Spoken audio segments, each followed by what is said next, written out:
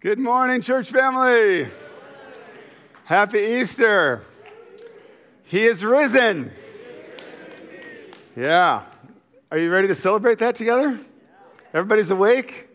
Even if you had pancakes, it might settle in. It might cause something to go downhill, but I want you to keep it up here where we're celebrating, okay? Hey, as we get started, what comes to your mind when I bring up the idea of a before and after picture? Think of what you think of. Think of an example of a before and after, or of seeing before and after photos, right? Is something coming to mind? Are you having some ideas, perhaps? Is it just me, or is there something satisfying about before and after photos? I mean, what are some of the examples? Some of the examples are, we often see this with like home remodels, right? So we got maybe, the house before and with the new paint job, or the kitchen before, the original decor from when the house was bought to updated, right? Think of these before and after photos. What are some of the other common ones? A lot of them have to do with a body transformation, whether it's weight loss or, someone that's going to CrossFit and getting more ripped, and you got a before and after picture. What else do we see? I mean, when I had braces for the second time in my life, I had to have them a second time in my 30s. So I had a before and after picture of my teeth, right? Before and after braces. What else do you think of?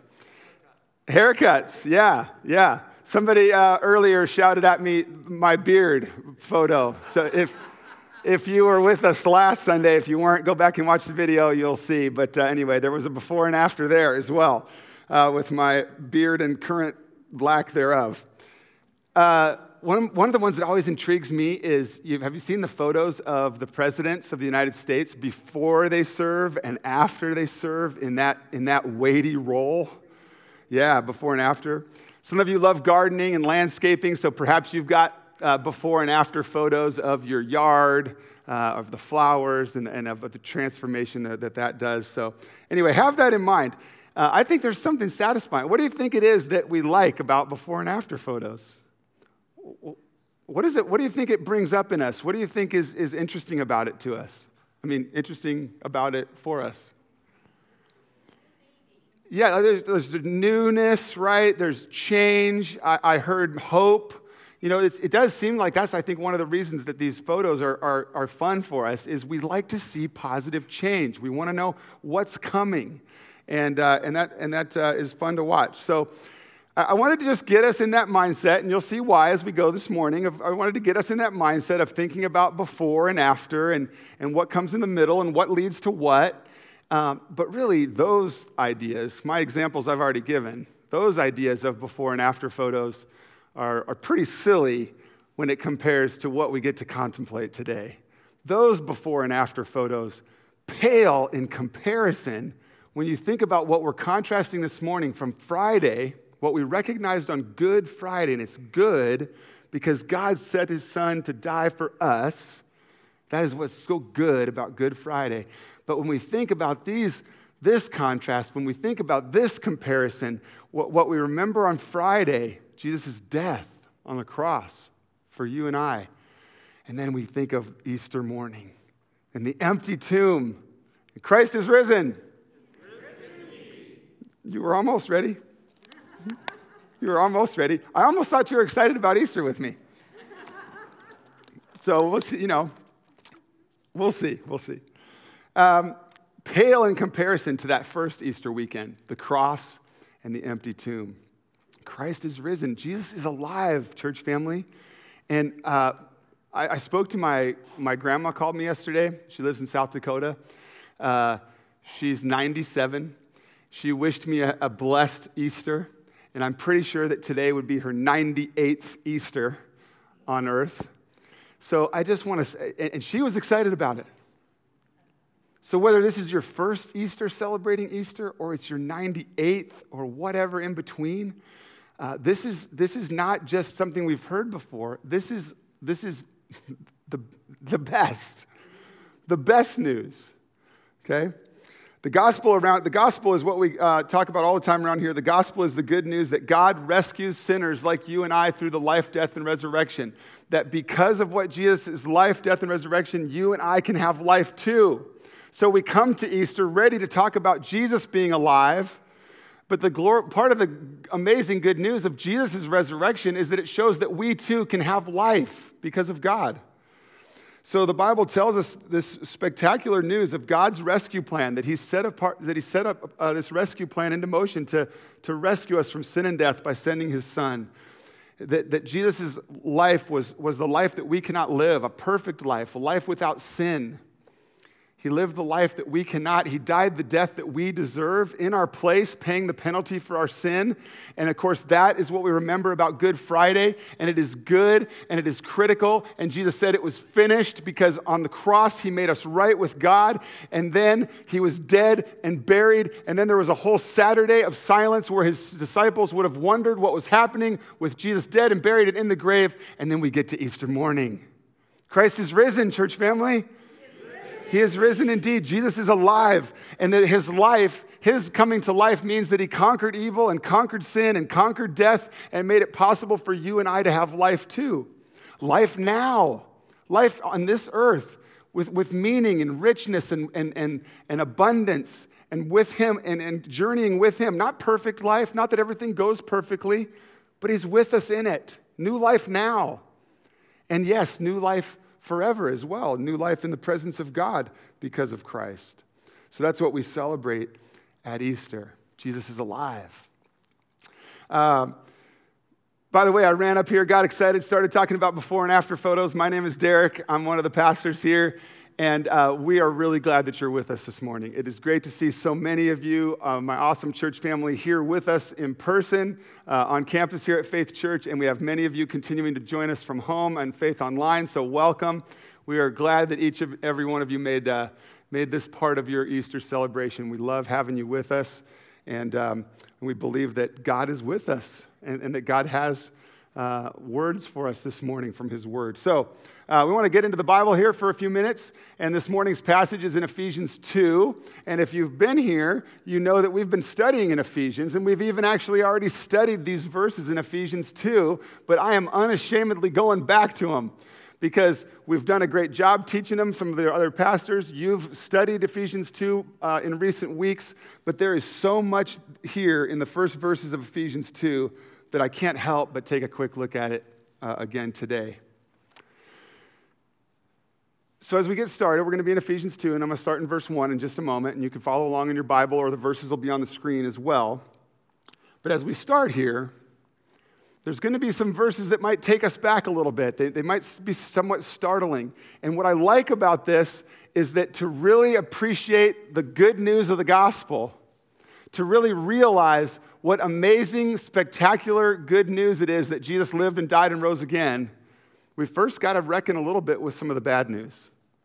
We've got to deal a little bit and understand the bad news, which makes celebrating the good news that much better. So Ephesians 2, verse 1. And you were dead in the trespasses and sins in which you once walked. You were carrying out the desires of the body and the mind, and were by nature children of wrath, meaning children deserving of wrath, children deserving of God's condemnation because of our sin. What is sin? Sin is our rebellion against God. It's when we go our own way. It's when we do our own thing. It's when we do what comes natural. The passage says it's when we satisfy the cravings of our flesh and we just do what feels good and we do what we want. And if we're honest this morning, we know that if we're left to our own means, we'd go against the ways of God. Sin is our rebellion against God. And because of that, the passage says that we were dead in those trespasses and sins.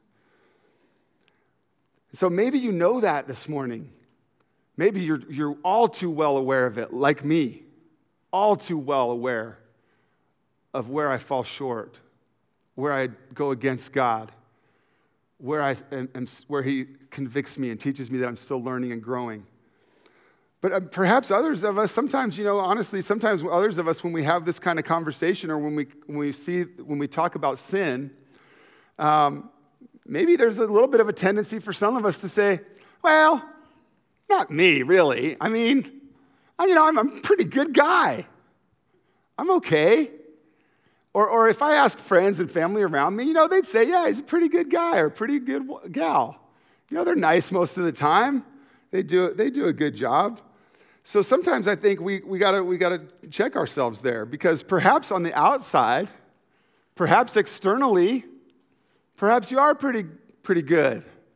And perhaps some people wouldn't know the desires of your heart and mind. But that's where I think we need to go. What about here? What about the heart? What are your thoughts? And are those pleasing to God? Do those go against God and his ways? I think when we wonder about our spiritual status, when we come to this topic of God and knowing him and how do I know God, I think we can give ourselves too much credit. I think we think partial credit is possible on our own efforts. If I try hard, I know God's going to give me some points. I think we're hoping for partial credit. But if we're going to use the language of this Bible passage, because of our sins and trespasses, you were what? Dead. There isn't really an in-between. You're dead or you're alive. You're not pretty good, right? The Bible is clear. Apart from Christ, we were dead people. Apart from Christ, we were dead people, not partial credit, not okay enough. And that's tough to hear, right? It's a sobering reminder. And if we look inward and we wrestle with what we know to be true about ourselves apart from Christ, then we've reckoned a little bit with the bad news. That stuck in our sins and trespasses, you're a dead person. So with that really joyous news as a backdrop, I want you to think about something for a minute, and this is going to help us. This is going to be important for a little bit later. With that as a backdrop, I want you to think for a minute, what does God think about you?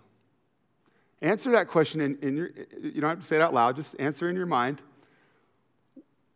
When you're honest about your behavior and rebellion and your sin and the way, when we go our own ways, how do you think God looks at you? I know we might know the church answer, the correct answer, that God loves me. Yes, he does. But just go ahead and in the tough reaction, internal reaction that you have, if you know God sees and he knows your thoughts and knows the desires of your heart, how do you think you would describe him? How do you think you would describe him reacting to your behavior? What is his posture towards you? What do you feel like he thinks of you? I'm going to get back to that in a few minutes. But let's get back in the passage. So here we are on Easter morning. Friday, we remembered Good Friday. Jesus is on the cross, his death and burial. And like Jesus' human body, we are dead. Like Jesus' human body was Friday, Saturday, you and I are spiritually dead. We have no hope for eternal life. We have no hope for a relationship with God. We're spiritually dead. But let's continue in our passage because there is good news. Ephesians 2, verse 5. Even when we were dead in our trespasses, God made us alive. Christ is risen. Did you see that? Verse 5, even when we were dead in our trespasses and sins, God made us alive. Death to life, darkness to light, stuck in sin and rebellion to forgiven and set free. Even when we were dead in our trespasses, God made us alive together with Christ. By grace, you have been saved. What does it mean to be saved? It means that we're put back in relationship with God. God, who loves us and created us and wants to be in relationship with us, but our relationship with him was broken and our own lives were marred by the entrance of sin into the world and into our lives, and that relationship was broken, but we are saved. We are made right with God. We are put back in relationship with him. We are adopted into God's family. By grace, you have been saved. Dead people made alive. Dead people made alive. And this is Resurrection Sunday. And so let me just say it one more time. We come to church on Easter and we kind of know that we're going to hear the story of Jesus is alive, that Jesus is risen. And then an amazing implication of that is that it shows that you and I can be alive too. That we don't have to be stuck in these sins and trespasses that make us a dead person. That because Jesus is alive, we too can have new life. So, what is Jesus all about? What's our impression of who Jesus is and what he's all about? What's our impression of coming to church? What do we come to church for? And I want us to think about it for a second. You know, there's different things we might think we're getting out of church, or we might think there's different reasons why we might be interested in Jesus, or why should I be interested in Jesus? Why would I come to Jesus? Listen to this quote from an author and a pastor named Dane Ortland. Christ was not sent, he's going to list several things here he thinks there are reasons that Christ was not sent. Okay, follow? Christ was not sent to mend wounded people, or to wake sleepy people, or advise confused people, or inspire bored people, or spur on lazy people, or educate ignorant people, but to raise dead people. How does that sit? Do you hear that? Because you know what I think about that list? Here's what struck me about that list. Where could I go if I'm wounded and needing mending, if I'm sleepy and need a wake, if I'm confused and need advice, if I'm bored, I needed inspiration, if I'm lazy, I need spurring on, if I'm ignorant, I need education? I could go, there's a lot of places you could go and get those things done.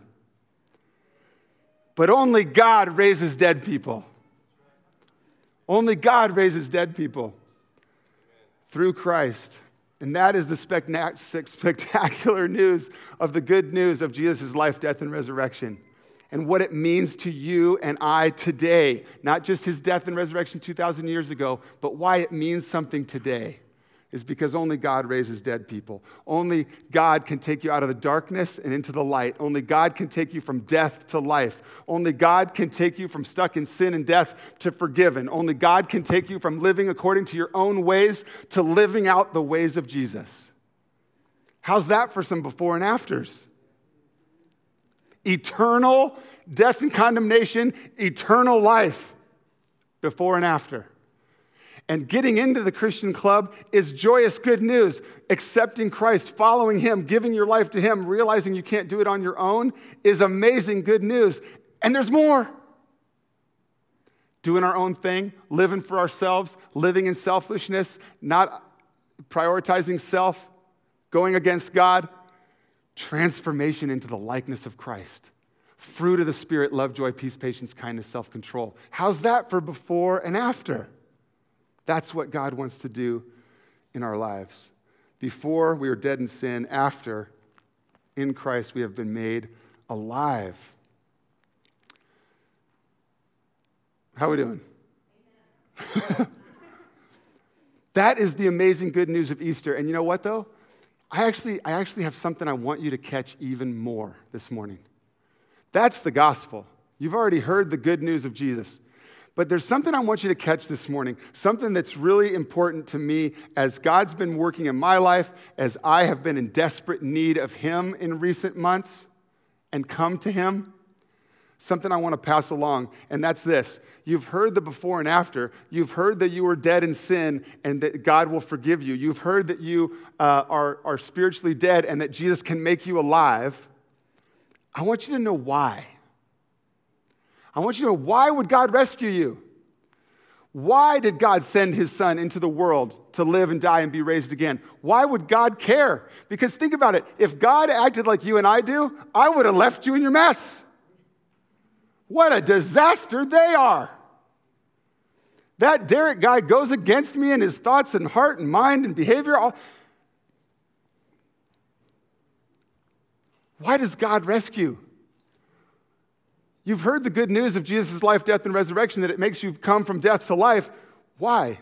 Why would God rescue us? Why would he not just leave us in our mess? Why would he not back away from us and think, man, I'm not getting anything out of this? Now I want to go back to what I asked you to think about a few minutes ago. When I ask you, how does God approach you? How does he respond to you? What does he think of you? When he knows your thoughts and your desires, how do you picture God?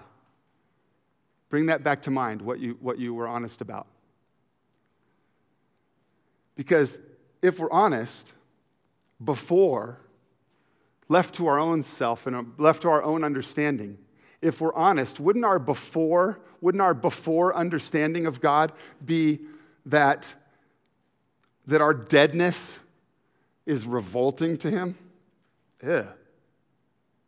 Wouldn't, if we're honest, do we sometimes think that God loves me, but he probably doesn't like me? Do we think of our sin and our rebellion against him, and does that cause us to go, yeah, I think God wants to save me, and I think he sent Jesus to live, die, and be raised again so that I can have new life, but I still think that because of how messed up I am, I think God holds me out like this, like a stinky diaper.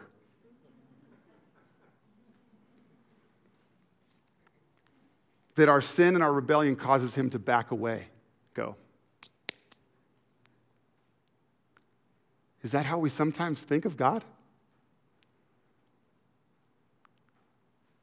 I got something different for you. God's word has something different for you this morning. The good news of what Jesus has done, his life, death, and resurrection, bringing you from death to life, is spectacular news. And it's available to you when you put your faith and trust in Jesus Christ. When you realize you can't do it on your own and you call on him for help. But I want you to know the why. The why he would rescue you. Let's get back to the passage in Ephesians. I skipped verse 4. We read verses 1 and a little bit of 3, and then I went to 5. And look what we see in verse 4. Remember where we were in this passage? We were dead people. Why would God want to rescue us? Verse 4. But God, being rich in mercy. Everybody say rich in mercy. If you don't remember anything else from this morning, if you wake up tomorrow and you remember one thing, I want you to remember that the God of the universe loves you, and he is those three words. Everybody say rich in mercy. Rich in mercy. He is rich in mercy. That sounds a lot different than the posture I was describing up here, right? Rich in mercy. Look at how that continues. Because of the great love with which he loved us. And then later, if we read more in verse 5, we'd see, by grace you have been saved, so that in the coming ages God might show you the immeasurable riches of his grace in kindness toward you in Christ Jesus. That is who I want you to hear from this morning. The God who is rich in mercy, whose posture toward you is grace, who sees the true you and still comes toward you in kindness. Before we thought our sin and rebellion was revolting to him, that he maybe just tolerated us. The after of the gospel, the after of God's rescue plan, is that we see that God's default, his posture, his heart, his action is in love and mercy. The same author I quoted earlier also wrote this, that God is a billionaire in the currency of mercy. That God's heart is filled with love and that it overflows in mercy. And you know one of the ways that we see this heart of God overflowing in mercy?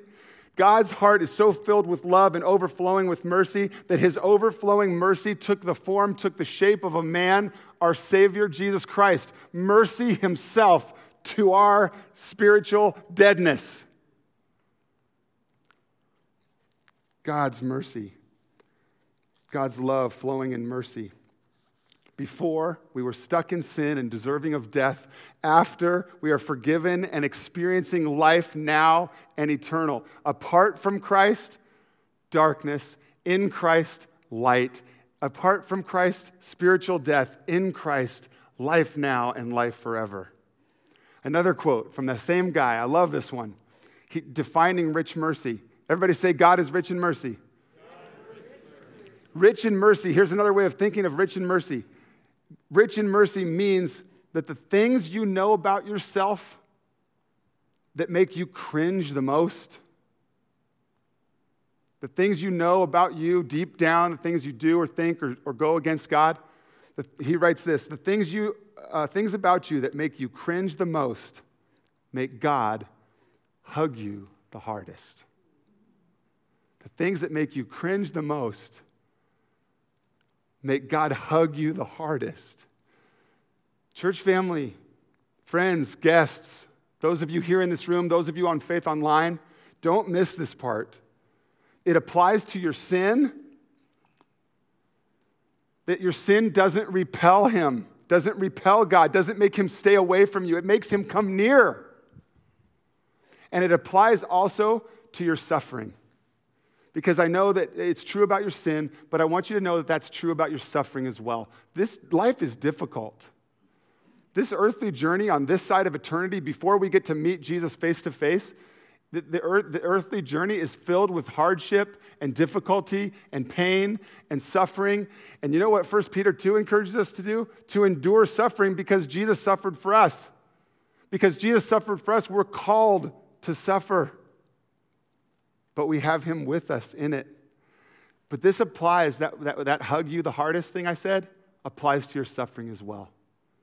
Your suffering, what you're going through, the difficulties of the world, suffering at what others have done, the brokenness of the world because of the entrance of sin into the world, the way that things are not the way God intended them.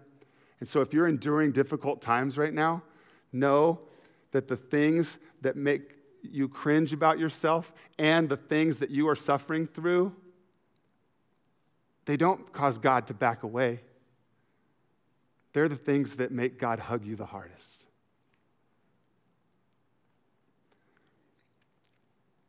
Chapter 2, verse 8, Ephesians 2:8 says, "For by grace you have been saved through faith, and this is not your own doing."